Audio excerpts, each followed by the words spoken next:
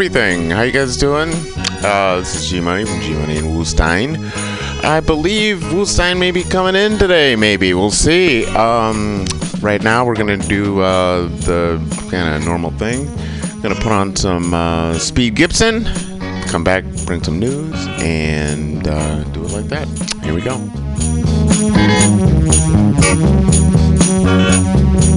I want you to realize, man, the way I feel in me. How do you feel? I want you to realize, man, the way I feel in me. How do you feel? I'm gonna explode. You mean you're gonna explode? I'm gonna explode. Watch out. I'm gonna explode.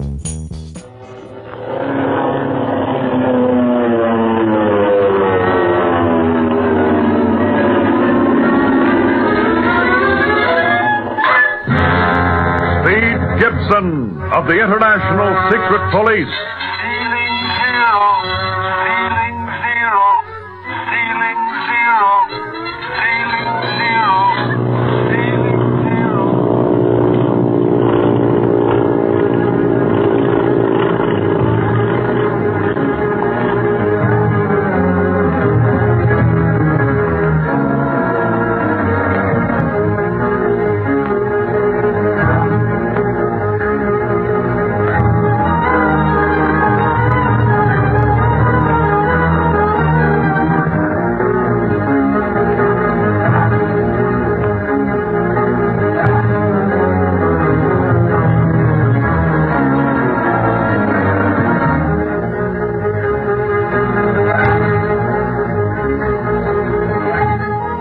While Barney Dunlap is some 200 miles up the Seong River endeavoring to locate Marcia Winfield with the aid of Bob Gilmore, Speed and Clint and the Hong Kong police enter the Seong Tunnel determined to open the secret rock door that leads to the Octopus headquarters. Meanwhile, that master criminal has arranged so that if the rock door is moved even slightly, a blast of dynamite will completely wreck the Seong Tunnel and everyone in it. The octopus is watching the movements of Speed and Clint by means of his telescopic mirrors and is delighted as Speed discovers that the door is open a few inches.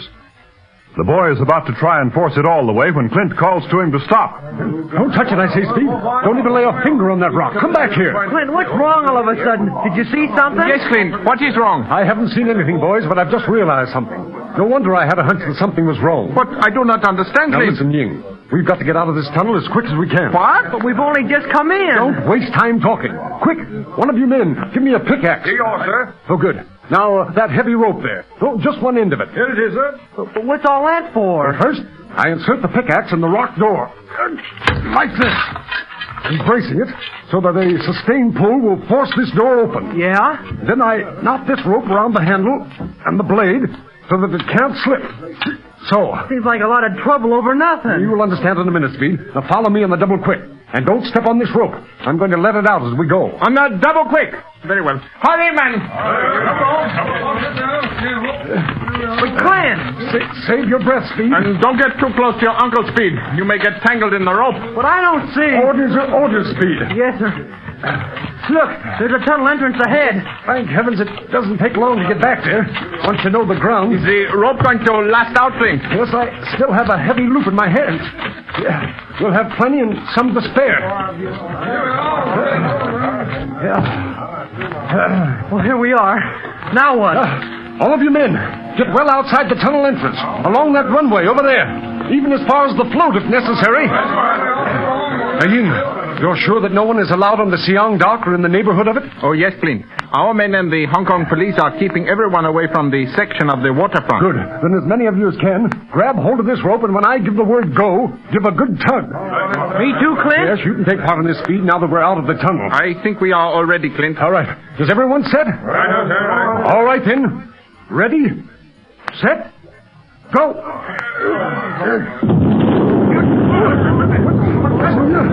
What was that? Dynamite! Yes, Ying. Dynamite. And if Speed had tried to push that rock door open, we would have been caught by the blast. Gee, how did you suspect that, Clint? Wait a minute, men, wait just a minute. Now, my hunch warned me of danger. And then it suddenly struck me strange that the rock door should be left slightly open. so that we could not help but seize the opening and force it the rest of the way. The octopus had it all planned that we should never leave the Siang Tunnel alive. You mind if I sit down a minute? My knees are kind of shaky. Mine are too, Speed. That is one of the closest calls I have ever had. And believe me, I have had plenty. It was a clumsy job, though. Huh? Well, as a rule, the octopus is more subtle in his methods than that, Speed. We must be very close to him, otherwise he would take more precautions. With the Siang Tunnel in ruins, how are we going to get to him now? I don't know, but we'll find another way. So long as the octopus has ways out of his den, the secret police will find ways in.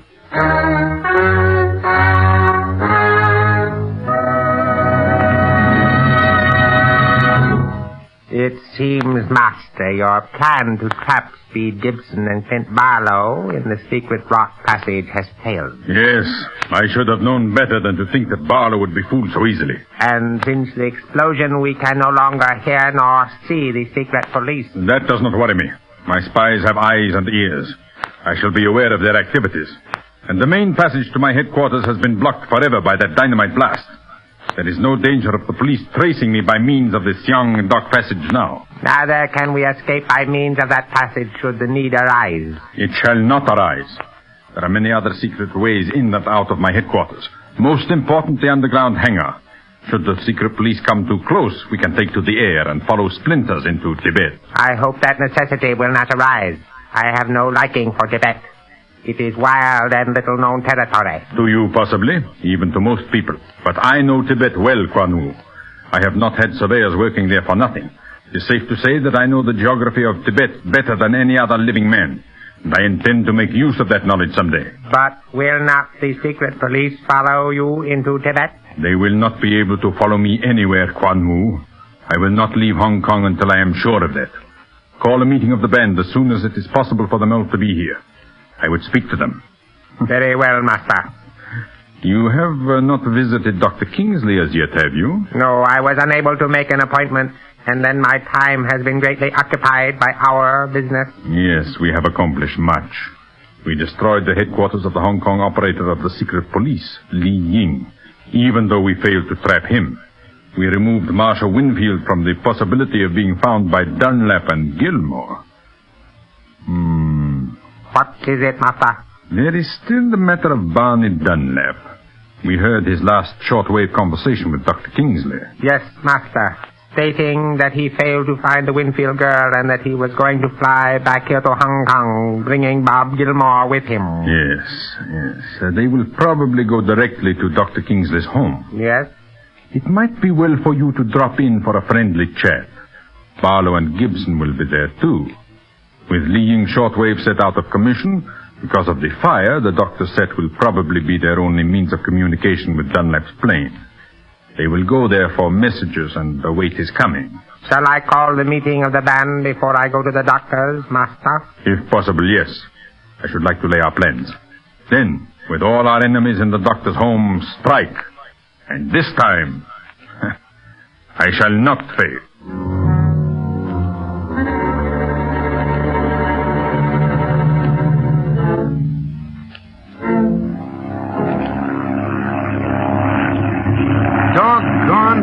I'm sure sorry we're not flying Marcia back to Hong Kong with us. You think there's any hope of finding her now, Barney? Sure. But it riles me to think of her being a prisoner of that octopus guy any longer than necessary. Here we was just a few minutes flying time from her and still missed her. Yeah, thanks to Splinters. Yeah. But you know, Bob, if we can ever get our hands on that flying fool again, I think he might help us. What do you mean? When Clint and Speed were questioning him on Wake Island, after he tried to kidnap Speed in this very plane you're flying in now, the guy almost broke down and told everything he knew about the octopus. Seems he was once in the United States Navy, Splinters, I mean, and deserted. Then the octopus got his hooks on him, and he's been flying for him ever since. How can a man with a record like that help us? Because somewhere, tucked away under that mixed-up brain of his, I think Splinters has a grain of loyalty for law. He must have, or he never would have flown for the United States Navy. But he's one of those weak guys.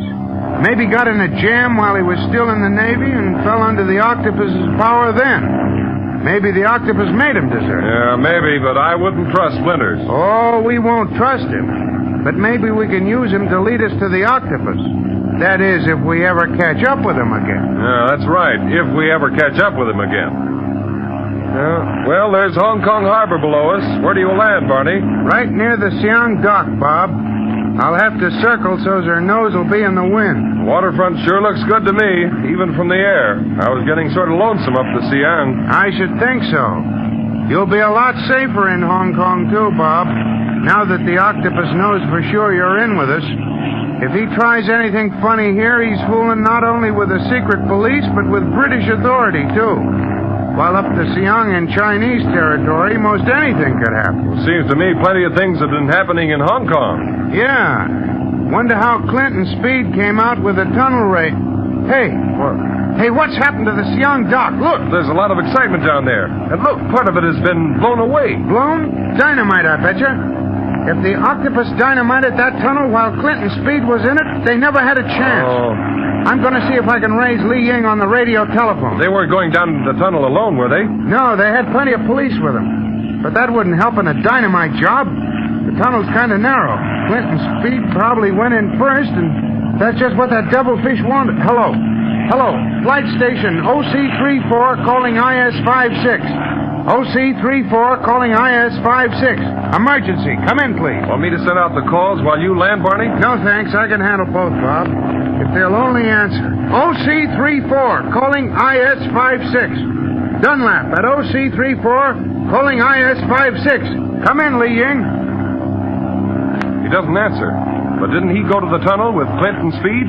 Yeah, but he'd leave a man stationed by that short wave set for possible messages from this plane, if nothing else. OC-34 calling IS-56. OC-34 calling IS-56. Lost a lot of altitude, Barney. Yeah. I'll set her down right now. Hold on, fella. Okay.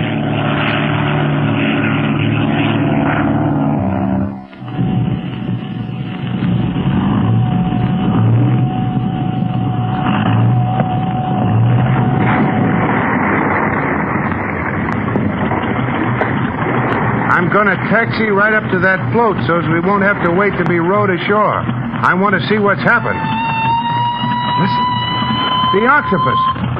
Yes, Barney Dunlap, the octopus. I welcome you back to Hong Kong, and also Bob Gilmore. Never mind the baloney. In fact, get off the air, octopus. We're bailing out of this crate right now and going to see what's happened at the Siang seawall. I can save you trouble. What do you mean? You will not find your friends at Siang seawall. Listen, you eight-faced piece of static.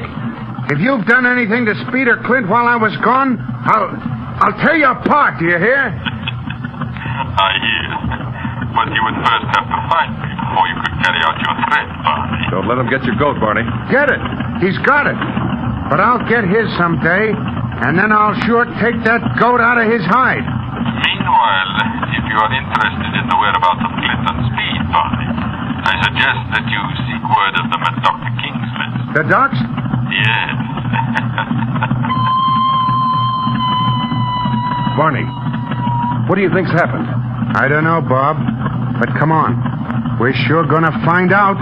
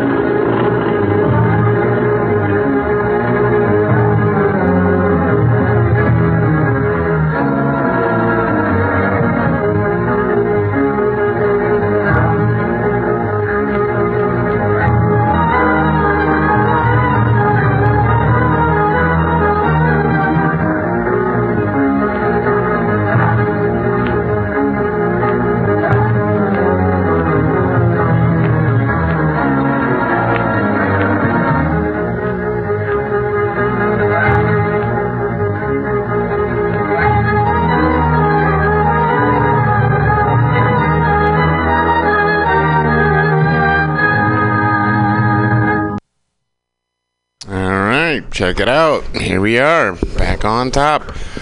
Alrighty, let me take out these stupid glasses real quick. Just went outside. It's a fucking gorgeous day out here in sunny San Francisco. Let's see here. Alright. Oh yeah, before I do the links for today, I'm gonna do, there's this weird fucking post from supposedly the Prime Minister of Israel, right? Like, he did one that's like, the weak crumble, are slaughtered in our race from history, while the strong, for good or ill, survive. The strong are respected, and alliances are made with the strong. And in the end, peace is made with the strong. Tired. Okay, inspired. This is crazy. August 29th, whenever I get a package of plain M&Ms, I make it my duty to continue the strength and robustness of the candy as a species. To this end, I hold M&M duels. Taking two candies between my thumb and forefinger, I apply pressure, squeezing them together until one of them cracks and splinters. That is the quote-unquote loser. I eat the inferior one immediately. The winner gets to go another round. I have found that, in general, the brown and red M&Ms are tougher, and the newer blue ones are genetically inferior. I have hypothesized that the blue M&Ms as a race cannot survive long in the intense theater of competition that is the modern day's candy and snack food world. Occasionally I will get a mutation, a candy that is misshapen, or pointier, or flatter than the rest. Almost invariably this proves to be a weakness, but on very rare occasions it gives the candy extra strength. In this way, the species continues to adapt to its environment. Okay, this gotta be fake, right? Out of control. That's fucking from Garbage Ape. How weird, though. Those are fucking... He's got a blue check next to his name and everything. It's like, what in the flying fuck is that all about? Okay, guy. That's fucking weird, man. Anyway. The links for today.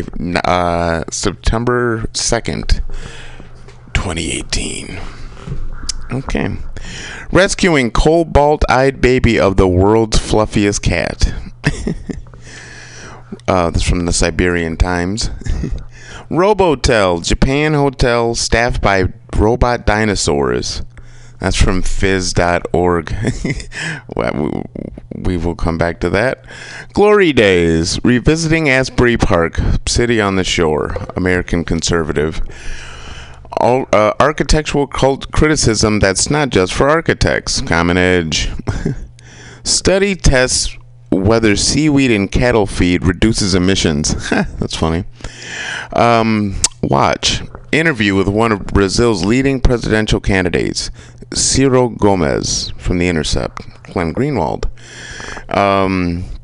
Big Brother is watching you watch. Republican candidates are paying a fossil fuels conglomerate for voter data mining. From Counterpunch. Robert Mueller's Beltway cover-up tablet. Our famously free press. Oh, this is sad. The Village Voice ends editorial production, lays off half of staff. That's from the Columbia Journalism Review. And it took a village from the New Yorker. That's fucking sad, man. That's a bummer. That's one of the great American newspapers, and it's gone. It's fucked up. Like, especially, it's like in the nation's most busy city, and they were just always on the ground with really good shit. That's really sad. Class warfare, welfare, but for CEOs, Jacobin. Lead in U.S. school water, quote-unquote, disturbing. Detroit just shut off all fountains. That's from Ars Technica. We can save lives and fight the opioid, Jesus, George, opioid epidemic, but the Trump administration strategies make the problem worse. From Alternet. What would happen if we banned work emails at the weekend? BBC. Nothing but good. My money for I bet.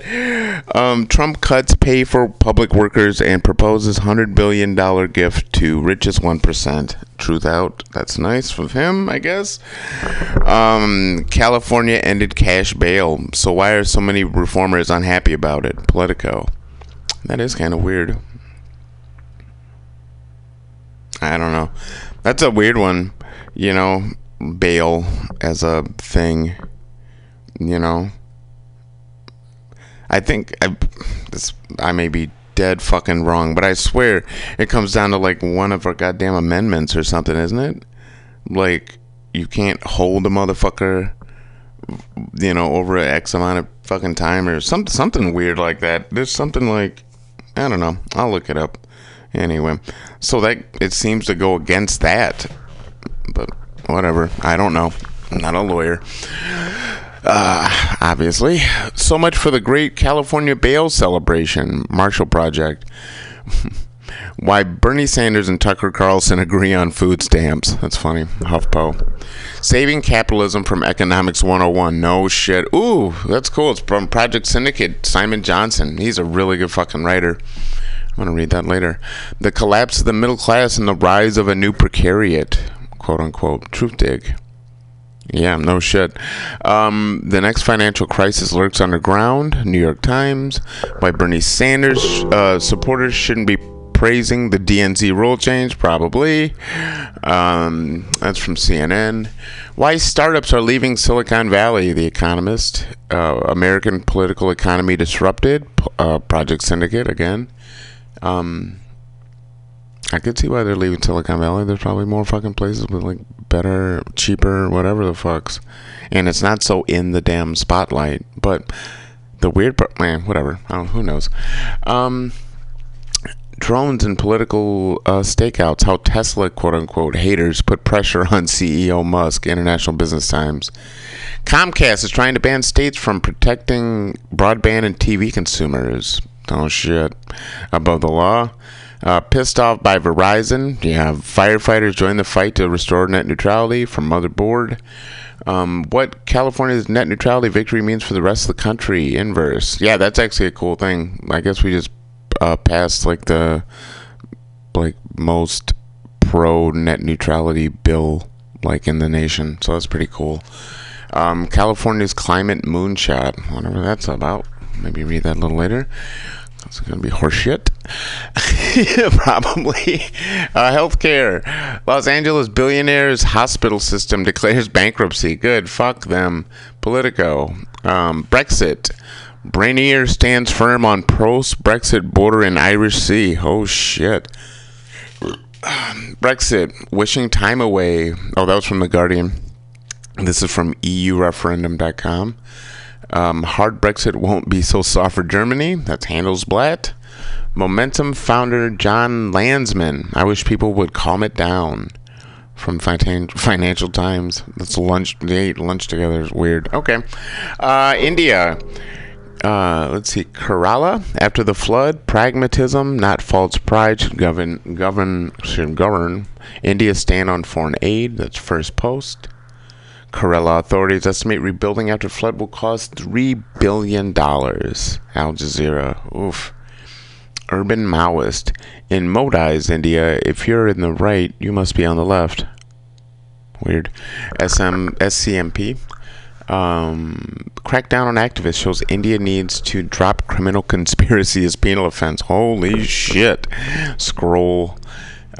Syrakistan, Iran's response to sanctions. Ignore them. Breaking energy. Lebanon is on a tightrope balancing Saudi, Iranian, and Western interests. Its position is precarious. From The Independent by Robert Fisk, really good writer. Saudis admit Yemen strike on bus carrying children unjustified. Guardian. Crashing currency chaos spreads across global south. Age of Times. Pepe Escobar, another good writer. Trump transition. Top trade official in Mexico's new government said he wants Canada in any future deal, and Mexico did not sell Canada out. Oof, that's the Daily Globe and Mail. U.S. confirms end to funding for UN Palestinian refugees. Of course, because we're not dicks, but they are dicks. That's from The Guardian. And the 2020 election. Oh, God. John Kerry won't rule out 2020 White House run. CBS. Fuck that, dude. Anyway. All right. So that's your headlines. And we're going to do one more Speed Gibson. And then we'll be right back.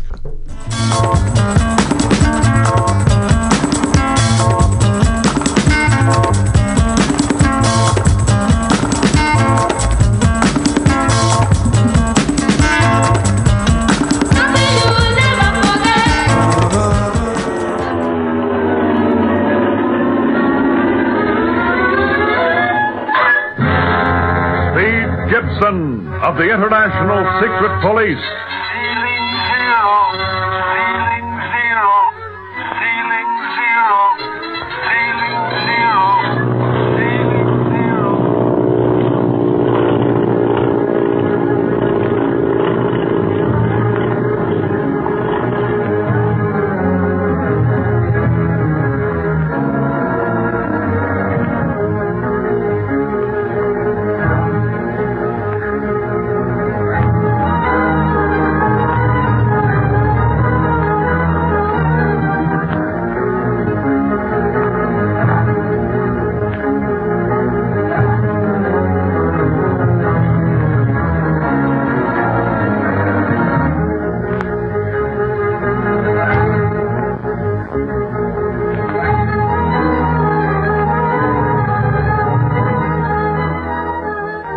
Failing to trap Lee Ying in the tea house fire and Speed Gibson and Clint Barlow in the dynamite blast in the Seong Tunnel, the octopus, master criminal, determines to gather his forces for an attempt to do away with the secret police with one stroke.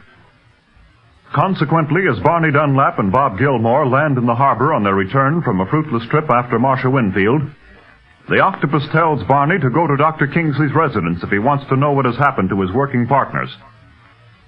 Seeing the Seong dock in ruins and knowing that Speed and Clint were there on a raid, Barney is greatly excited and loses no time in getting to the doctor's home. Doc Kingsley, anybody home? Why, Barney, I didn't expect to see you so soon. Hello, Barney. I'm glad you're back safe. Speed and Clint, where are they? Why, they're on their way here. I had a phone call from Clint just a few minutes ago. He's all right? Well, so far as I know, yes. He said he had a lot to tell me and asked if I'd heard from you. I gave him your message that you sent over shortwave. Oh, boy. Mind if I sit down, Doc? Well, of course not. Well, you look all in, Barney. I am, you see. Oh, but wait a minute. I'm forgetting my manners in the excitement. Doc, this is Bob Gilmore, who's been helping us out up the Seong. This is Dr. Kingsley, Bob, and little Jean, his daughter. Well, I've known you. You knew Marcia's brother, didn't you, Mr. Gilmore? Yes, Jean, very well. I'm so sorry that you didn't find Marcia. So am I, honey. We must have just missed her. Which reminds me, Bob got a nasty sock on the head, Doc. Thought it had fractured his skull at first, but he finally came out of it. Wouldn't hurt to take a look at it. Oh, I should say so, and right now, too. Oh, please don't. I mean, not until Clint has arrived. My head isn't as important as the news he'll bring. Doesn't it hurt a lot? Well, just aches a little, Jean. That should be Speed and Clint now. Swell. There'll be some surprise to see us sitting here. We'll have plenty to tell them. Yeah, and they'll have plenty to tell us, judging from the looks of the Seong dock. Sounds like Barney. Not only sounds like, but is. The great Barney in person. Barney. Golly, I'm glad you're safe. Hi, Speed. Hi, Clint. Well, Barney, how in the world did you get back so soon? Flu. Oh, sure glad to see you again, Bob. But it's too bad about Miss Marcia. Yes, Speed. Barney might have been in time to stop Splinters from moving her if he hadn't stayed at my house to see if I was going to come to or not. Come to? Yeah, feel that bump on Bob's dome. Now, let's see, Bob. Oh, say, that is a good one. What happened? As long as explanations are in order, what happened to you, old pal? When we flew down, the Seong dock was kind of messed up. And Barney was plenty scared. Thought maybe you'd gotten caught in it. Well, would have. Hadn't been for Clint. Oh, dear. What happened, Speed? Well, yes, tell us. We know nothing about your activities, you know. Well, we found the secret rock door, and it was open an inch or two. I was going to try and shove it wide open when Clint stopped me all of a sudden. He rigged up a pickaxe and rope and got everybody out of the tunnel. Took the other end of the rope along with us, and then we all tugged on it and heard a terrific explosion. You see, the octopus had set another trap. That rock door released a charge of dynamite when it was moved. Had we stayed in the tunnel and moved that door ourselves, we wouldn't be here now. Oh, how horrible. Was Ying with you? Yes, he's with the British authorities now. They're turning in a report. I tried to call a short-wave station, but couldn't raise anybody. Well, that's not surprising. Ying's tea house is burned to the ground. What? Mm-hmm. The octopus, discovering that Jean was a member of the secret police, took steps to do away with him. He didn't get Ying, fortunately, but the crime laboratory is in ruins. Suffering wang-doodles. Things have been happening during my flight up the Seong. Yes, and when did this all happen? Just before we went to the Seong dock. Well, you didn't waste any time, did you? Supposing you tell us how you spent your time up the Seong, Barney. I'll make it short, Clint. I kept the octopus plane in sight, but I don't think he knew I was following him because he never would have landed at Bob's place and gone in like he did. He said that you'd sent him, Clint. Well, he did. And then he knocked you out. Well, he pulled a gun on me first. He was half out of his mind, I think, judging from the way he talked. Said something about being kept in a torture room or something. The octopus is full of cute tricks like that. Probably threw Splinters in there after he almost spilled the beans about his headquarters. I see. Go on. What happened then? Well, I tackled him and tried to get the gun. During the mix-up, he cracked me over the head with it. The next thing I knew, Barney was throwing water in my face. Yeah, I bust in all set to arrest whoever's there, and I find Bob stretched out all over the floor. While I was giving him the once-over, the Splinters guy takes off. And I have a heck of a time trying to decide whether I should take off after him or stay and patch up Bob. He looked pretty sick to me, so I stayed. By the time we finally did reach the house where I'd seen Marcia, there wasn't a sign of anything. Looked as if it hadn't been lived in for days. But are you sure it was the right place, Gilmore? Oh, yes, Dr. Kingsley. Oh, dear. I wonder where Marcia is now. One thing we can be sure of, Jean, is she's safe. Otherwise, the octopus wouldn't take so much trouble about moving her around. Yes, Speed's right. The octopus doesn't keep prisoners as a rule. He has some use for Marcia, that I know. And we've got to find her before he uses her as a hostage in some way. Say, that reminds me. Reminds you of what, Barney? Just as we was landing, the octopus came on the air over the short wave set, telling me why I couldn't raise anyone at Lee Ying's, and saying that if I wanted to know what had happened to you guys, I should come here to the docks. The octopus told you to come here? Sure, didn't he, Bob? That's right, Clint. That doesn't sound so good. Well, what do you mean? Well, just why should the octopus want us all here together? Dunno, but let him want it. He can't do us any harm, what with the Hong Kong police all around the doctor's house and garden. I had to show everything I had in the way of identification to get in here. Do you think that criminal plans another raid, Clint? Well, I don't know what to think, Doctor. After what's happened within the past few hours, nothing would surprise me. Now what? Maybe it's that surprise you was talking about, Clint. Well, I hope not. I've had enough excitement to last me for a few hours. I'd like some sleep and also a chance to replace my disguise. That smoke and the tunnel explosion didn't do it any good. I'd love to know how you really look, Clint. You've always had that Monsieur Dorsey makeup on when you weren't disguised as a Chinese. Well, Pierre Dorsey isn't much different from my true appearance, Jean. I just darkened my skin, curled my hair. Watch it. Here comes somebody. Mr. Wu, to see Dr. Kingsley. Quan Wu? Why, show him in, please. Yes. This way, please, Mr. Wu. Just the guy I've been wanting to see. Me too. Yeah, now, wait a minute. Take it easy, both of you. Follow my lead. Dr. Kingsley, and my friends, the secret police. Are you surprised to find us here, Mr. Wu? Somewhat. I thought you would probably be on the trail of the octopus. I believe that this is the first time I have ever seen you in a mood of relaxation, Mr. Barlow. Yeah, it's real cozy, ain't it? Just the time for a nice long talk. Talk? Yes, there are some questions we'd like to ask you, Mr. Wu. Some other time, perhaps? I have another appointment shortly. I merely happened to be passing the doctor's home and thought I would drop in to see how things were progressing. Our questions won't take long. Jean, perhaps you'd better run along and play. But, Daddy, every time anything exciting starts to happen, you make me go somewhere and play. Now, Jean. All right. Yes, but don't leave the house. And, now, Mr. Wu. This is all very irregular. Why do you wish to question me? What information can I give you, gentlemen? What were you doing on the Siang dock the night of the flower boat raid? Flower boat raid? Yeah. You came in a rickshaw following a big box.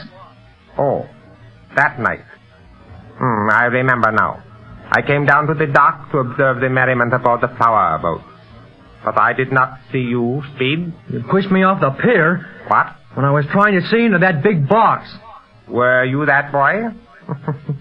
I thought you were a beggar. Well, that still don't give you a reason to push the kid. No. Now, Mr. Wu, are you sure that you've told us everything you know about the octopus? I do not understand. Well, not long ago, you warned Dr. Kingsley that by continuing to aid us, he might lose his little daughter. That she might disappear as Marcia Winfield disappeared. Now, on what information did you base this warning? Simply on rumors that had come to my ears, Mr. Barlow. What rumors? Who did they come from? My countrymen. I cannot remember just who told me. To tell the truth, I did not pay much attention to the rumors, but merely repeated them to Dr. Kingsley as a precaution. Well, you thought enough of the rumors to make a special trip to see Dr. Kingsley and warn him. Dr. Kingsley is my very good friend. I wonder if you really mean that. What? If you really think a great deal of the Dr. Wu, you'll not withhold any information concerning the octopus from us. For by doing so, you may be enabling this criminal to actually harm the doctor or Jean. But, Mr. Barlow, I have told you that I know nothing of this criminal other than the usual rumors that are everywhere in Hong Kong. You are a member of the secret police. You know vastly more about the octopus than I. Furthermore, I cannot understand why you are questioning me as if I were a member of the band. Is this by any chance what you term third degree? Well, now, I don't think you understand. Now, Clint is not insinuating anything against your character, Quan Wu. He merely wanted to ask you these questions as a precaution against further damage done by this fiend that calls himself the Octopus. Now, within the last few hours, this criminal has threatened the lives of practically everyone present. Well, I shudder when I think where he might strike next.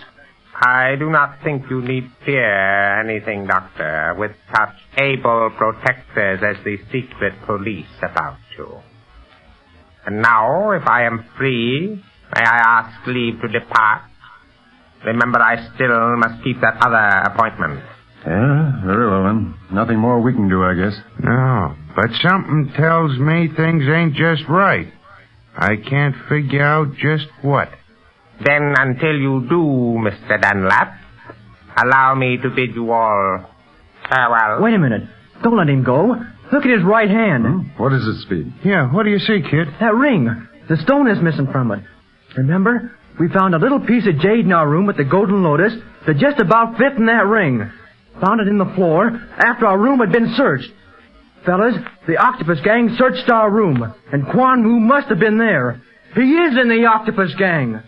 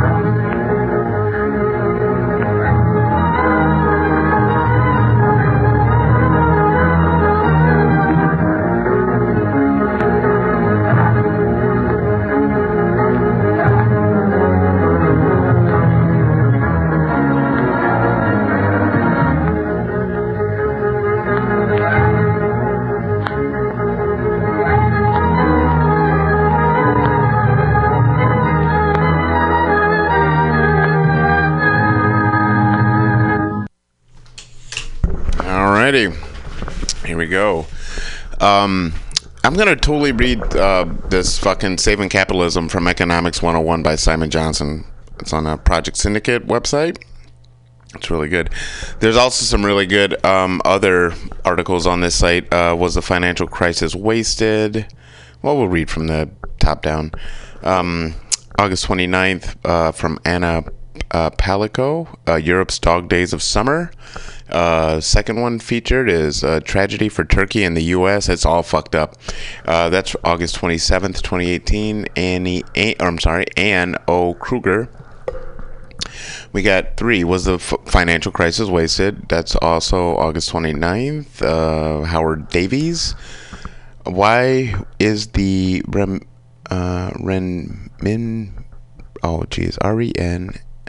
renminbi depreciating? That's from Yu Yongding. That's August 29th. And August 28th, The Myth of Secular Stagnation. That's actually one I kind of want to read. That's also by that is by Joseph E. Stiglitz. He's a really good economics writer. That argues that the concept was always merely a fig leaf for bad politics and flawed economic policies. Probably right. All right. But this is Saving Capitalism from Economics 101 by Simon Johnson. Like I said, it's on Project Syndicate. It goes like this. Washington, D.C. All across the United States, students are settling into college and coming to grips with Econ 101, quote unquote. This introductory course is typically taught with a broadly reassuring message. If markets are allowed to work, good outcomes, such as productivity growth, increasing wages, and generally shared prosperity will surely follow. Unfortunately, as my co-author James Quack points out in his, that's Kwak, he's a really good writer too, points out in his recent book, Economism, Bad Economics and the Rise of Inequality, Econ 101 is so far from being the whole story that it could actually be considered misleading, at least as a guide to sensible policy making. Markets can be good, but they are also profoundly susceptible to abusive practices, including by prominent private sector people. This is not a theoretical concern.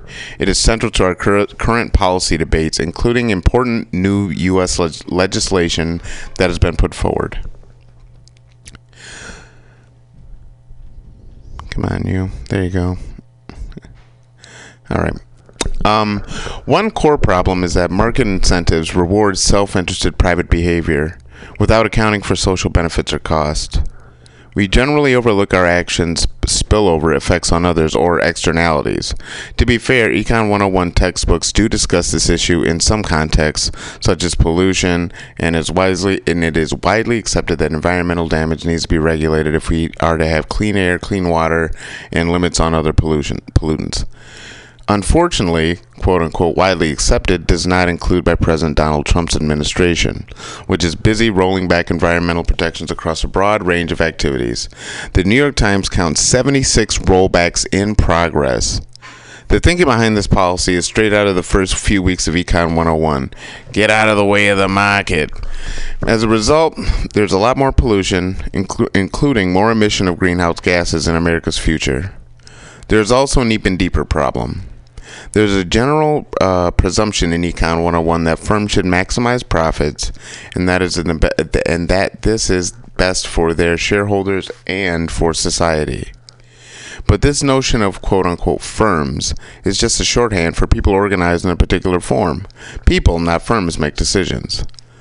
To understand the nature and impact of these decisions, we need to look closely at the incentives of firms, senior managers, and board members. Since the 1970s, the people who run firms have become much more focused on increasing their compensation through bonuses, stock options, and the like. There's been a significant rise in the value of shares, most of which are owned by the wealthiest 10% of Americans. At the same time, median wages have barely increased, a dramatic change from the immediate post-World War II period when productivity increases led to steady wage gains. Today, it is top managers and members of boards of directors in whose interest firms are run. Yeah, duh. Not just that, but like, side note, this is not in the article, this is just me side noting real quick. Yeah. It's very reminiscent of our political system, isn't it? Right? Whose interests are just in the hands of those fucking lobbyists and don't give a flying shit. Like, you're not representing your constituents. You're not representing those people. You're representing this weird money fucker. So, whatever. Back from side note. Investors sometimes get a good ride, though. All right, we'll start at the beginning of the paragraph again. Today, it is top managers and members of boards of directors in whose interest firms are run.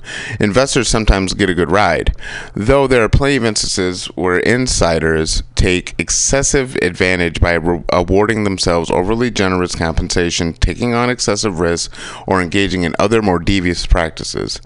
The idea that compensation committees insist on genuinely impressive performance relative to relevant benchmarks has become risible. This is the context in which Senator Elizabeth Warren of Massachusetts is proposing a new Accountable Capitalism Act. Very large companies would need to acquire a federal charter as opposed to the current state charter arrangements, which would come with specific obligations. In particular, the need to consider the interests of all corporate stakeholders, including workers. To make this more meaningful and generally improve transparency, ordinary non-management employees should get some representation on the board of directors. This type of arrangement works well in Germany, a country where workers continue to be treated with respect. Warren also supports a proposal that originated from John Bogle, founder of Vanguard, a mutual fund company, that would require supermajority support from shareholders and directors before a large company could engage in political expenditures. Interesting. So that was a weird side note. The underlying legal theory behind these proposals is sound and it is well articulated in a letter signed by Robert Hockett of Cornell Law School and other distinguished figures. Large corporations are granted significant rights, including limited liability for individual executives, and facilitate the pooling of large amounts of capital from people who do not necessarily know one another or the promoters of the company. Originally, the purpose was to enable the private sector to carry out... Anyway, I'm sorry. I keep fucking doing that. Originally, the purpose was to enable the private sector to carry out large-scale risky investments that had broader potential impacts, such as building canals and railroads. Side note, fuck yes. That's the whole goddamn reason behind these things. It's not for fucking AT&T, or whoever the fucking giant fuck, Disney, to just own like all of entertainment. Go fuck yourself, man. That's crazy. That doesn't even have any... What fucking broader social impact does that have except for fucking us? Right? So we can be a goddamn like rent holder or, fuck off, man. Anyway, rent collector. That's the whole goddamn idea. I remember my mother telling me in the fucking 1980s that GM if it could do one thing, it would just have you lease their cars forever instead of you ever owning their shit. It's like, wow, man. And you just see it all over the place, like that, like mental space. Like that's what people fucking want. They just want to be able to sit and just rack in cash. It's like, fuck you, man. And like you as a consumer don't own shit. So they're like legally fucking enforced to be able to take your shit because you don't own it. That's the thing I do not like about like the digital world, is like the idea that you don't really either own your shit or you don't have a physical thing. Like I can play a goddamn record with a sharp needle in my goddamn finger and put my ear next to it and generally hear the fucking song, right? Like if shit went to whiskers, right? If shit went weird, I could actually do that. I can't do that with a digital file. First off, I need power, right? And all kinds of other accoutrements just to make the goddamn thing work. It's pretty weird. It's a weird thing to me. I distrust the people who are in charge of that shit generally. So the idea that they have control over, like, that's why I still love CDs. At least I got the motherfucker. All I need is a CD player and some fucking speakers and I'm set. I don't gotta go like be cookied and all kinds of other shit just to play a motherfucking song and be remembered and have you sort out some shit I should listen to. Fuck off. So I love like a bookstore or a fucking library or whatever. You just browse. Like I've read that whole fucking... I haven't read the entire thing yet because I actually got housed before I finished it. Weirdly, I was bummed out about that because I knew I would never actually sit back down and finish this fucking series. But like this history of radio... It's like 11, 12 books. It's huge. It's so detailed about the ins and outs and Farnsworth, Philo Farnsworth and all that type of shit. It's so interesting.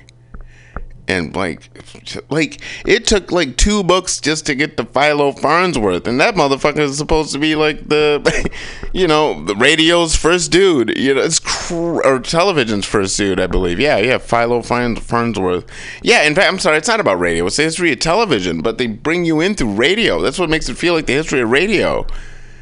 Like, what the fuck? Just because, like, it's crazy. There were, like, people in Germany, like, mowing their lawns and fucking in, like, particular patterns that, you know, like how you mow a lawn. Left, right, left, right, left, right. You know, backwards and forwards and backwards and forwards and backwards and forwards. And you can see the difference in the fucking changing lines. And that shit right there is what put the idea of doing lines for television, like, well, if you just keep running a shit ton of lines, you can put an image on the screen, and like, it's wild. It's just wild how all that stuff really went down. It's really interesting, actually. Maybe I'll do some research and write up something that's about that. That would actually be pretty neat. Anyway, but it's so big, like I said, fucking hell, it's 12 books. And I haven't, like I said, I haven't even read them all, because it's huge. Like, even, like, there's no way I ever got to Desilu, but even they're part of putting it on film instead of, like, this weird, you know, for syndication. It's such an interesting history, but whatever. I love all kinds of shit. I love TV, I love all, whatever. I was a fucking TV nut when I was when I was in high school. I used to get stoned and watch C-SPAN for hours and play video games and just listen to the government do its fucking thing and try to figure out, because, like, it wasn't making any sense when I was a teenager. And what the hell, what a weirdo way to fucking go about it. But I still got bummed out, weirdly, stupidly, that, like, none of my friends or people that I knew, really, except for, like, maybe my mother or whatever, like, actually gave two flying fucks about their government. It's so weird. Like, I don't know if people just take it for granted, or people are, like, intrinsically distrusting of other people. I don't know what it is, but it's shocking how fucking disinterested people are to this day, really, about one of the most important things that affect their lives. Like, it's how everything's run around you, man. Like, people give a fuck, like, when it's, like, pot propositions and shit, and they still don't fucking vote. It's so weird. I think people think voting's like jury duty or some shit. Like, it's hard. Like, you gotta go through a bunch of steps. It's not. You show up, it takes like 5 fucking minutes and you're out of there. And I think I think in California at least, I think your employers are, like, bound, like, on fucking voting day to allow you, I think, like, 2 hours to get the fuck out of work. You get out of work, man. You get paid. Like, paid time off to go vote. It's like, I think that's like a law, man. So, you know, that's crazy. It still drives me bananas that idea. You know, it's like, I've been arguing this shit in at least to other people and in my mind for so fucking long. Like, I'm exhausted of the conversation. I don't give a fuck. I wish you would. And that's all I can do. I can't make you vote. I do like when people go down, like, that's why I really like those Democratic Socialists who do the goddamn, like, changing, they'll have, like, free taillights, like, day. Just come down there and we got the repair dudes, they'll just pop off that thing and replace your tail light, and that's across the board good. Right? That's not quote unquote Democratic or quote unquote Republican. You know, that's just good. That's cool, man. Like, I love shit. Oh, this is cool. There's like a yellow 60s VW Bug. Oh, it's fucking gorgeous too. And a skateboarder that just fucking rolled up right behind him. That's awesome. California's in the house. The mission's in the house, baby. All right. The underlying legal theory behind this proposal is sound, and it is well articulated in a letter. By the way, that's highlighted, so if you actually wanted to go read that, you can actually read the letter signed by Robert Hockenley and other distinguished figures. Large corporations are granted significant rights. Canals and railroads. All right, we read all that. All right. The U.S. Supposedly constrains the activities of large corporations, with the Department of Justice taking action if companies acquire monopoly power or otherwise behave in an anti-competitive manner. Realistically, the enforcement of antitrust laws has slipped a long way in recent years under both Republican and Democratic administrations. Warren is proposing a much broader rethink. Large corporations can still do well, but they need to be held accountable in a much more transparent way. Incentives for executives would be adjusted, and running these companies would no longer be so much about lining their own pockets. Workers would no longer be treated so badly, and more people might even start to believe again in the American dream of prosperity for all. The legitimacy of capitalism, private ownership, and reliance on market mechanisms would be greatly strengthened under the Accountable Capitalism Act. So yes, like it or not, this will be on the final exam. There you go, baby. Simon Johnson. Fuck A, man. He's a former chief economist for the International Monetary Fund, or Foundation, IMF, whatever that thing is, really. Is a professor at MIT Sloan. I believe that's in London, or Europe, or what is England? That's it. A senior fellow at the Peterson Institute for International Economics and co-founder of a leading economics blog, The Baseline Scenario, which is a fucking great website. He's a co-author with James Quack, Kwak, of White House Burning, The Founding Fathers, Our National Debt, and Why It Matters to You. There you go. Let's play some music. Why don't we?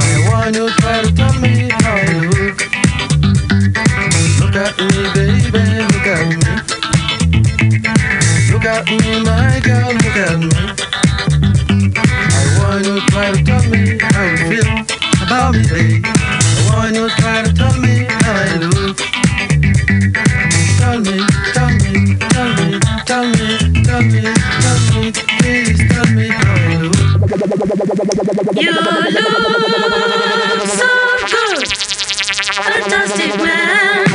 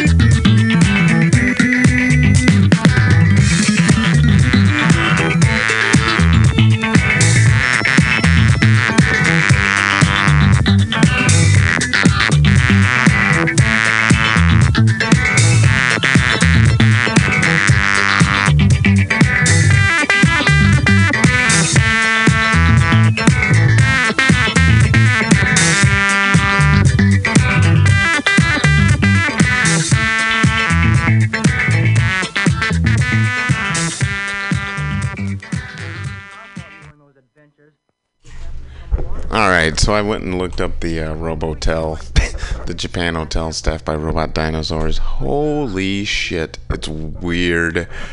Like, first off, it's so weird to describe. It's like a dino, like a raptor. Let's say it looks like there's like two raptors. One's like kind of the typical kind of greenish, brownish, grayish sort of thing, and weirdly, it's looking out like out where customers would be. It's fucked up. It's got that long snout. It looks like a big ass fucked up scary bird with teeth. And then there's like one next to it, also doing in the exact same hands out, fucking claws out sort of pose, like an alligator looking at you. And then there's another one, I don't know, a few feet over to its left, but that has like a weird bluish, purplish, reddish face. It's the same thing, just a different color. But they're both wearing like those little hotel hats you see in movies and shit. It's so fucking weird. I don't know what's going on right there, man. It's fucking wild looking. But anyway, this is on phys.org. phys.org. They do nanotechnology, physics, earth, astronomy, space, technology, chemistry, biology, and other sciences. This is under Home Technology Robotics, August 31st, 2018, by Riato Ono. This is fucking weird. The reception at the... Oh, wait. Before I get into this, I had this weird thing lately. I don't know if it's what the fuck's going on with me, but I am really sick of songs that fade out. I want the goddamn song. Just finish the song. Anyway, total weird side note. Okay, the reception at the Hen-Na Hotel east of Tokyo was eerily quiet until customers approached the robot dinosaurs manning the front desk. Their sensors detect the motion and they bellow, "Welcome." Or whatever the fuck welcome is in Japanese, I would assume. But they say welcome. Or maybe they just say fucking welcome.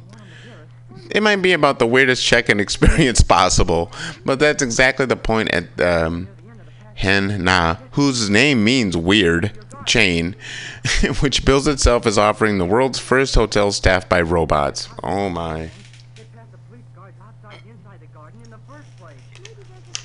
Okay. The front desk staff are a pair of giant dinosaurs that look like cast members from the Jurassic Park movies, except for the tiny bellboy hats perched on. That's what they are, perched on their heads. That's exactly what I was just describing to you guys and ladies. The Robo-Dinos process check-ins through a tablet system, that also allows customers to choose which language: Japanese, English, Chinese, or Korean. I didn't think Chinese was a language. I thought it was Mandarin. Whatever. Maybe there's a broader Chinese language. I don't know. Yo no say. Can't do it in Spanish. They want to use to communicate with the multilingual robot. The effect is bizarre, with the large dinosaurs gesticulating with their large arms and issuing tinny set phrases. Yukio Nagai, manager at the Hen. There's a person managing this thing? I thought it was all robots. Admits some customers find it slightly unnerving. No shit, Yukio? That's fucked up. When you look at this thing, it looks like a weird mix between like Chuck E. Cheese and like fucking Jurassic Park. It's totally what it is. It's fucked up. Oh man, we haven't quite figured out exactly when the guest we haven't figured out when exactly the guests want to be served by people and when it's okay to be served by robots. No shit, because the thing notices you like a fucking auto flush urinal. Yes, this person's done peeing. It's so weird. But for other guests, the novelty is the charm, of course. Each room is staffed with mini robots that look a bit like spherical Star Wars droid BB-8 and help guests with everything from changing channels to playing music. What in the fuck? There's a robotic fish in a fish tank. Even the fish swimming in the lobby run on batteries, with electric lights and articulated bodies flickering on and off as they swim around their way around giant tanks. Jeez, oh Pete. The dinosaurs looked intriguing, and I thought my son would love it, said Chingsa Hosoi, who was at the hotel with her 3-year-old. My son is really happy. There's an egg-shaped robot inside the room. He was playing with it a lot. The first Hen-Na Hotel opened in Nagasaki in 2015. Famous for some fucked up shit. Nagasaki, that is, not the hotel. And was certified the following year by Guinness World Records as the world's first hotel with robots on its staff. Jesus, there's fucking T-Rex heads, T-Rex bodies. The travel agency group that operates the chain now runs 8 hotels across the country. Holy shit. All with robots on the staff, some of them dinosaurs, but others taking a more humanoid shape.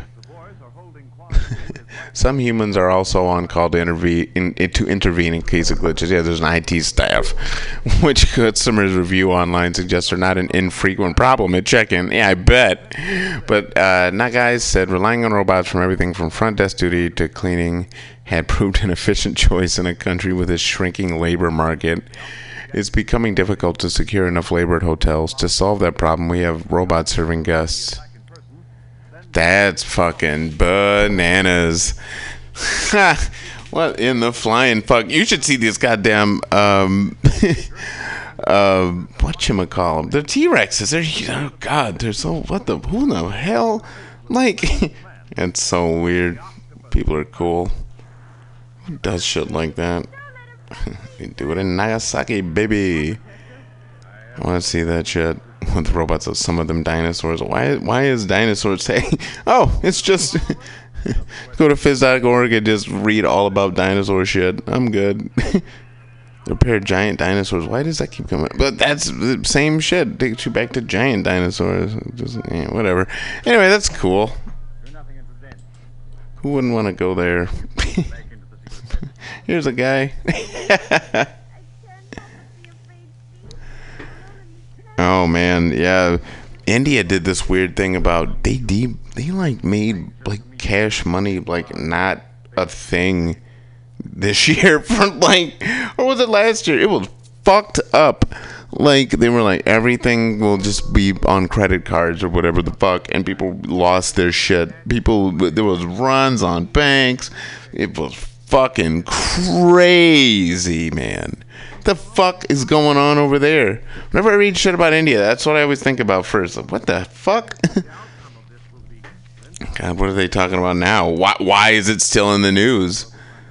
Oy, oy, oy. Earlier this week, RBI, Reserve Bank of India, published its annual report, which included further assessments of the government's demonetization policy. It was 2016. Holy shit, it's been a while since they did that.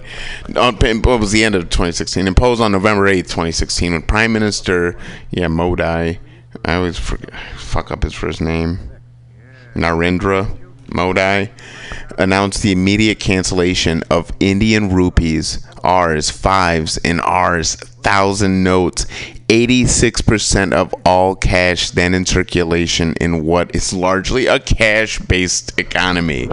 No shit. That's fucking crazy. That's crazy. What? Anyway, yeah. I'm honestly fucking shocked that he's still the goddamn prime minister. Is he? I think he still is. I think I just read Modi did some shit. That's fucking crazed. There's like billions of people. There's like at least a billion people in India. It's fucked up. The idea that you would like just pull all their goddamn money, like fuck you. As I wrote here, the government estimated that demonetization would flush up to 1/3 of. Oh yeah, the whole idea was like they were trying to pull like black money or some shit out of the market and like stop people from what the fuck are you talking about? will flush up to 1/3 of currency then in circulation from the economy, with holders of black money choosing to trash or abandoning their holdings rather than admit its shady provenance. Get the fuck out. Central bank liabilities were expected to decline and the government to reap a windfall. Guess what didn't fucking happen? Widespread and immediate chaos followed, as I observed firsthand as I was visiting India at that time and discussed here, here, here, here, here, and here. They're all links. By the way, this is, like I said, by Jerry Lynn Schofield. This is today's actual article, India Demonetization Debacle by Jerry Lynn Schofield, off of Naked Capitalism, one of the great American websites. The latest RBI report reaffirms that far from ferreting out large sums of illicit money, most of the canceled banknotes were exchanged for new currency, as reported by The Wire in its finally official. RBI says 99.3% of demonetized money returned to banking system. I guess that other 0.7% are hiding it in a mattress or something. Fuck off, right? The Reserve Bank of India, RBI, has finally finished counting the money that was returned to the central bank after the Modi's government's decision to demonetize 500 rupee fives and 1,000 notes in November 2016. The results of RBI's calculations: 99.3% of the scrap notes came back into the formal banking system.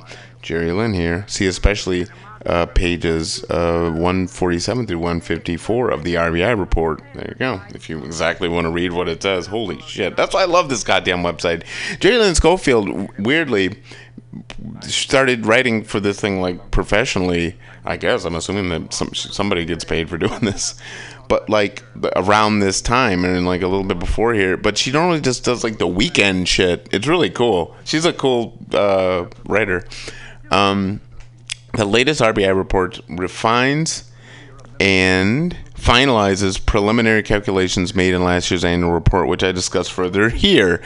Yet, as this piece in The Wire, how successful was demonetization? 4 takeaways from RBI's annual report makes clear. Now, even if 100% of demonetized currency returned to the system, it does not mean all of this cash was quote-unquote white, or money that was generated through wholly legal means. It's the job of the income tax department and various investigative agencies to determine how much of it is black or illegally obtained, and which depositors need to be examined for trying to cheat the system. I will allow you all a half hour more to talk to one another. So far, the government has not put out any credible evidence as to its efforts in this regard. At a press conference on Wednesday evening, Senior Finance Ministry official, Subhash Chandra Garg, refused to elaborate on how demonetization helped crack down on black money. Exactly, because it fucking didn't. It's so weird. I don't know. What I want to know is who put that idea in his head. That's what the fuck I want to know. Okay. Or, to put it another way, the government clings to its talking points even in the absence of supporting evidence. Sound familiar? The Wire 4 Takeaways article also highlights some lingering after effects of the impact of demonetization on the availability of currency earlier this year, 2018, long after the policy was imposed in November 2016. That's why I fucking thought it was like last year. Well, it kind of was. It's November. But while The Wire has, over the last 18 months, reported and analyzed how India's currency in circulation, the CIC, and currency to GDP ratio has not changed drastically after demonetization, the RBI's annual report provides further proof on how little things have changed. Overall, the supply of currency notes declined by 14% in 2017 and 2018, as The Wire has reported. Various states of India experienced a cash crunch earlier this year, with ATMs running dry. The lesser number of Rs, 150 and 20 notes being supplied in 2017-18, and the ATM system's inability to adapt to the new R200s notes quickly enough may have played a part in the cash crunch. I happened to be visiting India earlier this year and experienced this cash crunch firsthand in Calcutta, where ATMs ran out of currency. In late March or early April, RIRC The crunch was by no means as pressing as in other parts of the country, according to press reports I read at the time, nor for that matter was it anywhere near as severe as in late 2016. Then daily ATM withdrawals were limited. Yeah, I remember that. And it was necessary to queue to withdraw currency, often available only in the form of rupee 2,000 notes, which were of limited use for many day-to-day transactions and for which change was simply not available. So I'll assume that's like, I don't know, like $100 note, a $50 note, something like that. We're like, fuck, can't keep fucking, yeah, that's crazy. The impact of demonetization. Whew, boy, it's not that much. Okay. Demonetization is estimated to have slowed India's growth rate significantly. Although growth projections released this week show its worst impact is past, with growth for the June quarter estimated at 8.2%. Holy shit. Up from 5.6 a year ago. Shit. India hits 8.2 GDP growth in June quarter on back of manufacturing boost and base effect. Fuck off. This, as the Financial Times notes, in India's economy surges 8.2% in best quarter since cash ban, is, quote-unquote, the fastest pace of expansion since Prime Minister Modi, I'm not saying this for his name again, fuck off, 2016 cash ban, a shock that drained liquidity from the economy. That doesn't mean the failure of the demonetization exercise has been acknowledged by the Modi government or by his party, BJP, the Bharatiya Janata Party. Earlier this week, according, fuck off, George, say it right, Bharatiya Janata Party, sure, the BJP. But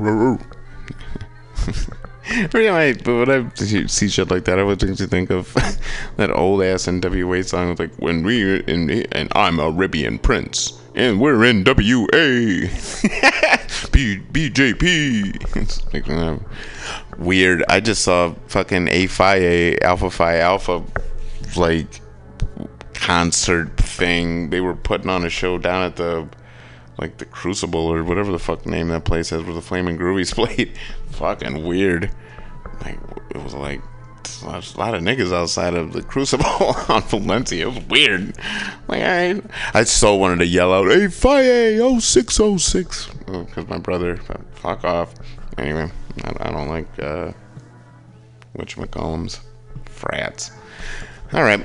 Anyway, instead earlier this week, according to India Today, BJP stalls negative report on demonetization drafted by Parliament panel. Parliament, fuck it. The BJP, using its majority in the Parliamentary Standing Committee on Finance, has derailed a discussion or an adoption of a report that criticized demonetization as ill-conceived, quote-unquote, as an ill-conceived exercise that, quote, led to the lowering of the gross domestic product by at least 1 percentage point. Holy shit, unquote. The actions of the BJP members on the committee have saved the government the trouble of facing the report's criticism of the demonetization exercise. The Standing Committee on Finance is headed by Congress leader and former Union Minister M. Virappa Moily. Or Moily? Yeah, that's oily with an M. Moily. The committee, which includes eminent economists such as former Prime Minister Singh, completed drafting its report on the demonetization way back in March this year. The scathing report ran into opposition from the committee's BJP members on day one. On March 19th, the BJP members rose in unison to reject the report. Fuck off. The BJP's Nishkant Dubey, who is known for his expertise on financial and business matters, submitted a dissent note against the report. The note disagreed strongly with the report's conclusion that the demonetization decision was ill-conceived, quote-unquote. Really? The BJP members argued that demonetization was a huge success in eradicating black money and promoting digital payments. This week's RBI report certainly suggests otherwise with respect to eradicating black money. Since the committee's term expired on August 31st, or 31st of August, its demonetization report is effectively scuppered. according to this account in the Hindu. Government seen burying MP's panel report on demo. According to Congress, this is from the Hindu, according to Congress, the main opposition, that's amazing that opposition is capitalized. Anyway, the BJP is stonewalling the procedures using its numerical strength on the committee. Every sentence in the statement on demonetization made by the former Prime Minister Singh in the Raya Sabha has proven true. The entire process, as he said, was legalized loot and organized plunder. As a result of it, people have lost confidence in banks. Congress spokesperson Jaipal Reddy said. Another opposition member, again capitalized, who wasn't present at the panel's meeting on Monday, said no drafts were sent to the members. According to sources, the draft report says about 1% of GDP was lost owing to demonetization. It also points to job losses arising from the decision to invalidate 500 and 1,000 rupee notes illegal, which also invalidated over 80% of notes in circulation. Holy shit. That's like, I guess that'd be like getting rid of all the ones and all the fives? Or like all the fives and all the tens? That's crazy. The Modi government paid little political price for the spectacularly inept demonetization policy, which imposed widespread hardship. Although many Indians support the goal of reducing corruption, the RBI numbers reaffirm that this policy did not achieve such ends. Bang. There you go. All right, let's play some more music, and then we'll get back to everything. We'll be right back.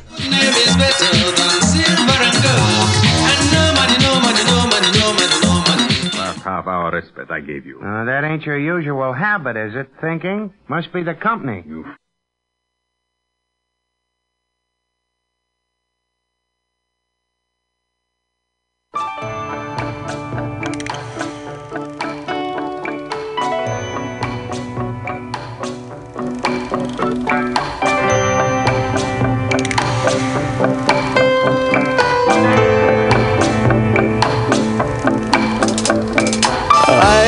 Picture pinned to my wall, an image of you and of me, and we're laughing with love at it all. Look at our life now, all tattered and torn. We fuss and we fight and delight in the tears that we cry until dawn. Oh, hold me now. Oh, warm my heart. Stay with me. Let loving start. Let loving start. You say I'm a dreamer. We're two of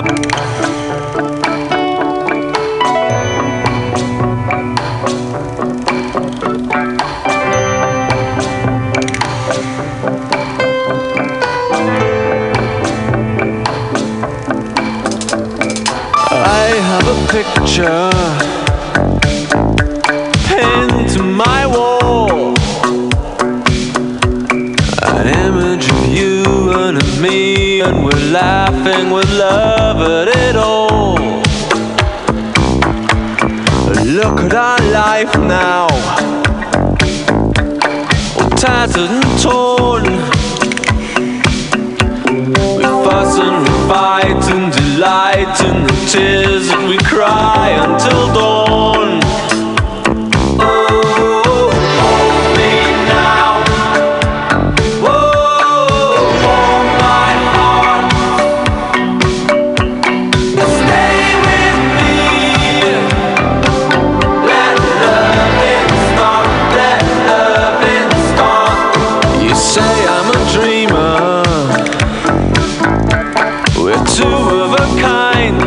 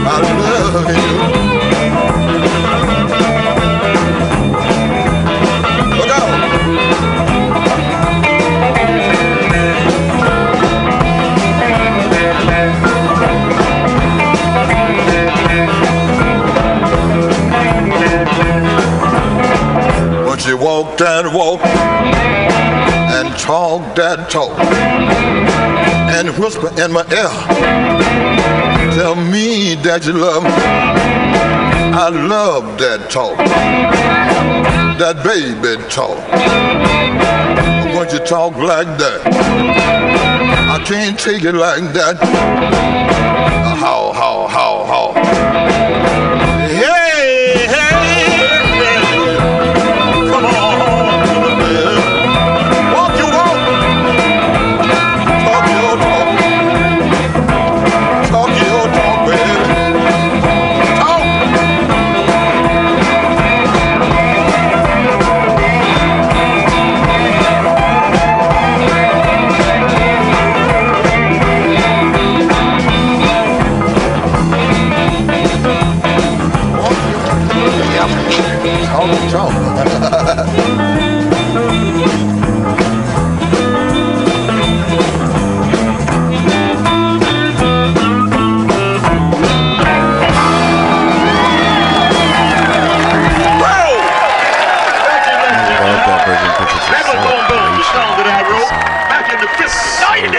From the detail. No, you didn't.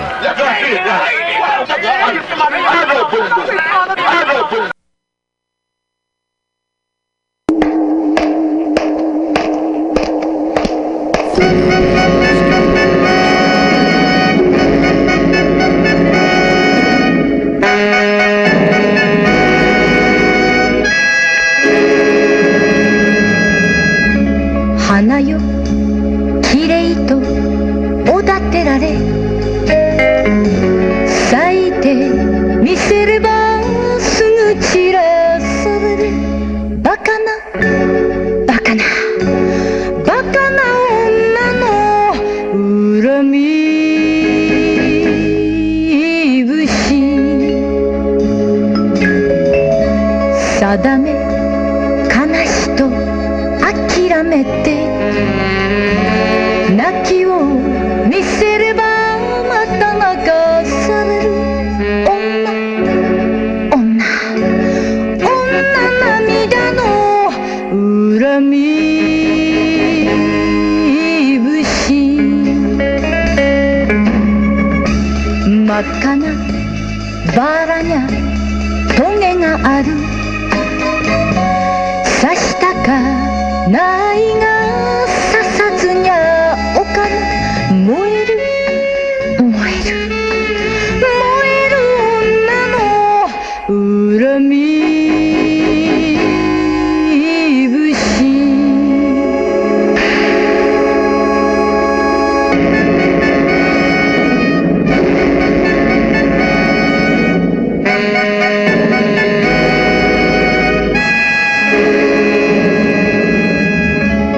花よきれいとおだてられ咲いてみせればすぐ散らされるバカなバカなバカな女の恨み節夢よ未練と笑われて冷めてみせますまだ冷めきれぬ女心の恨み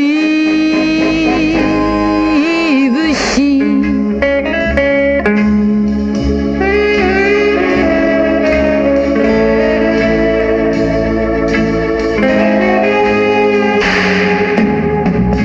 死んで花見が咲くじゃなし恨み一筋切ってゆく女命の恨み節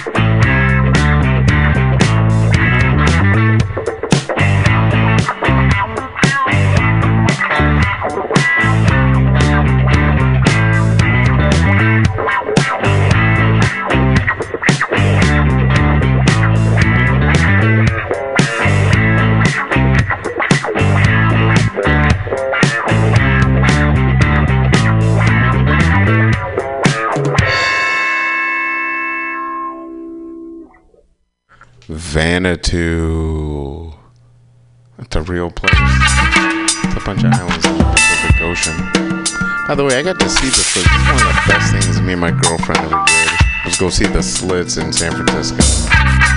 I'll never forget it. It's one of the great shows I ever saw before REF died. R.I.P. REF. There you go, baby. It's a great fucking song. Where everybody goes around sniffing television or taking footballino.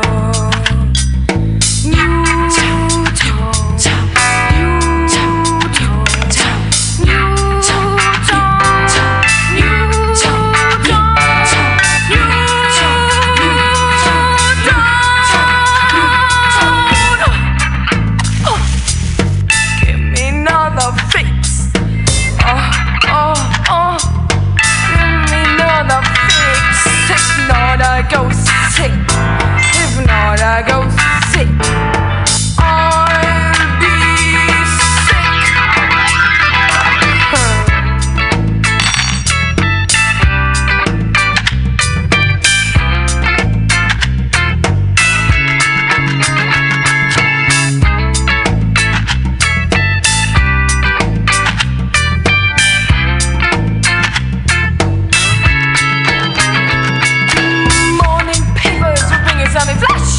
your bones shake and keep busy your mind.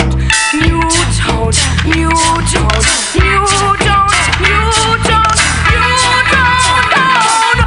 Oh, I give me another fix. I need another fix. If not, I go sick. If not, I go sick. I need sick. Born in a city, Mr. Simpson is a dick but freak taking Puncholino or sniffing phone Colino. You don't.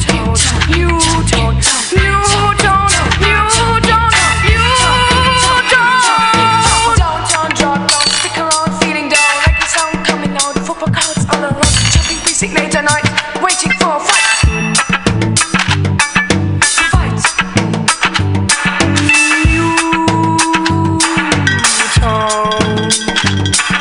Newtown, where everybody goes around sniffing television or taking footballino. Newtown.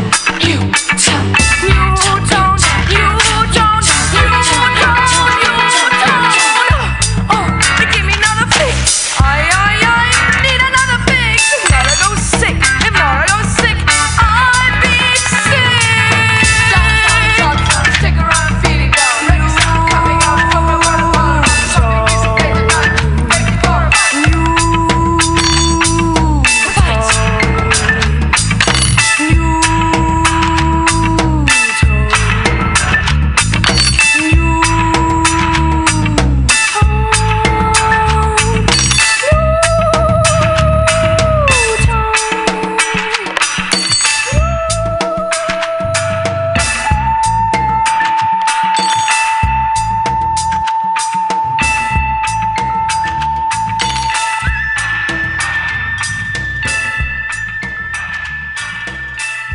Alright, check this out. It's so weird. It's just a bunch of wild fucking first sentence. First off, Vanuatu is a real fucking place, which is wild to me that there's a place in the world called Vanuatu. Because it's like a series of islands. Okay, but check this out. Alright. There's an estimated 13,000 pieces of plastic litter afloat every single square kilometer of ocean. Holy shit. Port Vila. Alright. Oh, by the way, yeah. Fucking place was just like confirmed as a place in 1980. This is as old as I am. It's fucked up. Port Vila. August 21st. It's in the middle of the Pacific Ocean, by the way. Here we go. Fuck me. Let me just read the goddamn thing. Port Vila, August 21st, 2018, IPS. Cradled in the South Pacific, my home country, Vanuatu, is made mostly of ocean. The Pacific covers 98% of the national jurisdiction. Here, some 280,000 Ni Vanuatu like myself live simply off the land and sea. By the way, this is by Ralph Regen Vanu, Minister of Foreign Affairs from Vanuatu. It sounds like he's from space. Anyway, we view the ocean as a living bridge that connects islands and continents while sustaining life in all its forms. Where we come from, the ocean has a heartbeat. Holy shit. Isn't that crazy? What the fuck? That's a wild first fucking paragraph. That's fucking nuts. So when scientists collected nearly 24,000 pieces of non-biodegradable trash on the beaches of the capital city, Port Vila, last August, it was a harsh reality check for us all.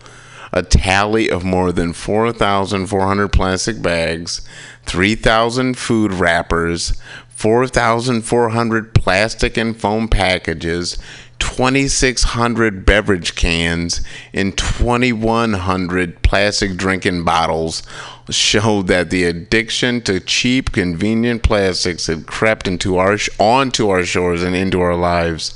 The debris was choking marine life, slowly poisoning fish and those who eat them, and negatively affecting tourism. To save our oceans, the country had to take swift and decisive action. Holy shit. Last month, Vanuatu became one of the first in the world to implement a ban on single-use plastic bags, straws, and polystyrene food containers, which I should have done a long time ago.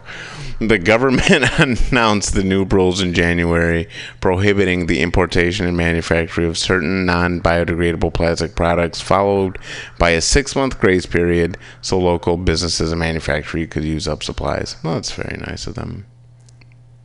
Alternative words, but isn't that crazy? That's fucked up. Anyway, it's wild. Anyway, I'm gonna say goodbye to everybody and all that shit, and hope everybody has a great fucking week. See you next week, and find some new weird stories from all over the world, and enjoy yourself, please. Enjoy your imagination. Enjoy the world around you. I saw a really cool fucking thing 2 days ago. Like, all these Spanish families were sitting down in this park and watching, what is that fucking, Coco? The new, like, Pixar film? And people were loving it, and it was cold, and there were women in blankets. It was the funnest, most sitting in the park in this thing, and in a place that used to be a parking lot. And that I gave no fucking, no credit to for them actually making it a community thing. And they actually did it. And, hey man, hats off to San Francisco Parks Department, like, all the way. And especially for that. That's really cool shit. Alright, guys. Have a great one. Should I feel guilty 'cause I won't give, guilty 'cause I won't give you? I didn't mean to turn you on.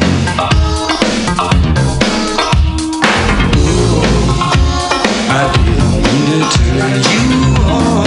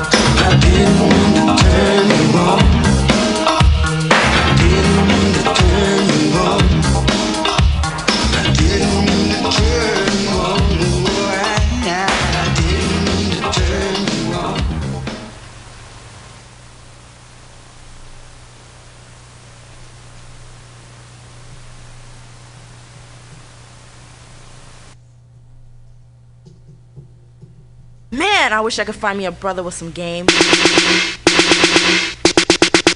the rescue! Here's a little something for you whacked out suckers. Rolling 23rd, selling dope to clusters. Your bank is thick, but you got no game. Spitting that freaks, running superfly slang. I'm coming up the ass, hard as hell in a drop-top vest with a greenwood tail. Girls are jocking, looking for a knockin'. Smart investments keep me clocking. You know a vet only got 2 seats, just enough room for a player and a freak. Rolling at the park and I seen this cutie, LA face with the Oakland booty. She's on tip, but I'm playing that role. Talking to the homeboy, showing my goal. Skis on bail, Levi swell. I'm spitting that game and I'm spitting it well. Rolled up, pull up on a girlie. Girl, you wanna ride my vet? Why surely? That's right, baby, blowing me a kiss. Thinking mix a lot gonna make you rich. High sight, vapors. That's right, can't get played cause my game's so tight. Now she's with it, skirts in effect. Laying on the back of my vet. I got game. I got game. You know I got game. I got game. Pop that game.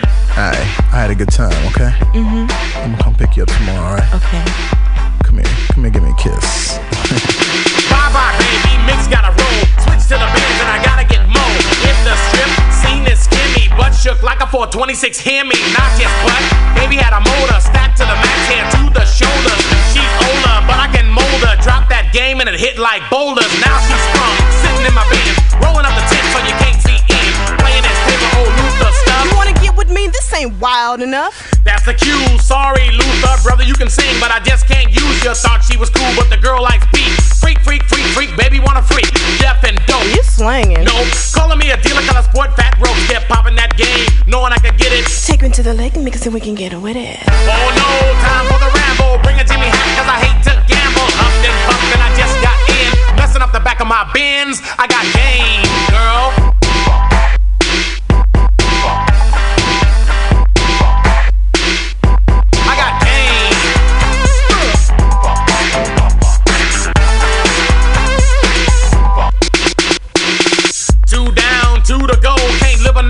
If I don't knock form in a big 500 SEL interior hot with a perfume smell, took it on home, hit the shower, about to get busy in 1 more hour.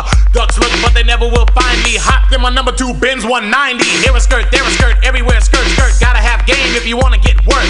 You ain't nothing. Some suckers wanna crush me, smooth with a move, baby girl, rush me. Here it is from the wizard of hip hop, a lesson in game, make the girls get hot.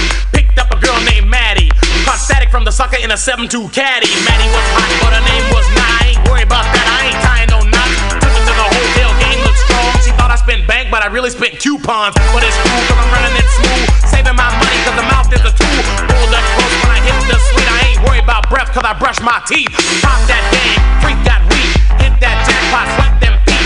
Maddie got busy with the bedroom eyes. Laying on the big king size. I got game. I got game, girl. I got game. I got game. Yeah, that's right, home cut.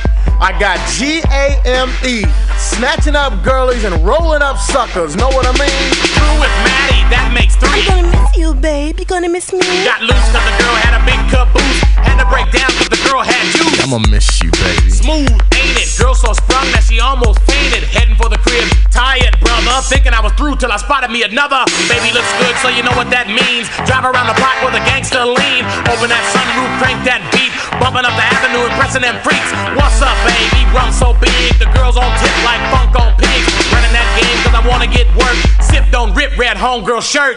Here she comes, hopped in my car. Something about my Benzo star and bar. Spit, spit, running that game. I'm feeling confident about another thick dame. All of a sudden my game got crushed. Some sucker pulled up and his ride was plush. Rolled up smooth, the girls was waiting. 5.0 24K Dayton's.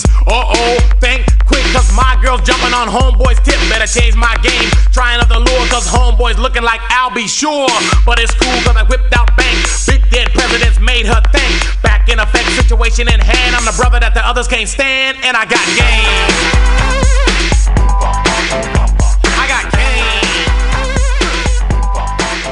You know I got game.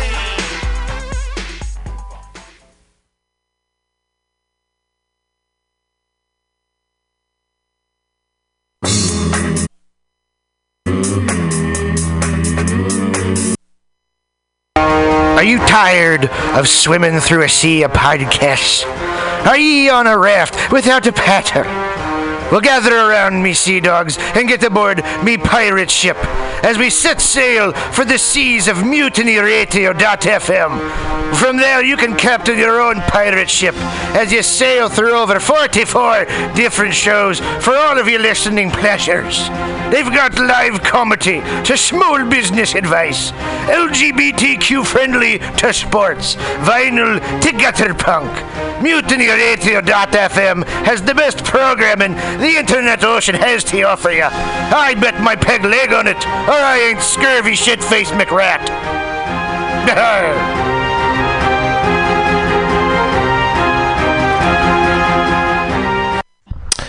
Hey, Mutineers, Stolowitz here. Have you ever listened to Labor and Love on Saturday mornings, 10 to noon with Bill Morgan? It's a really excellent show, one of my favorites here at the station. And it's all about service. It might be the devil, it might be the Lord, but we got to serve somebody. And Bill understands the virtue of service as the heart and soul of the labor movement better than a lot of people I know. And it's one of the reasons I love to listen to him.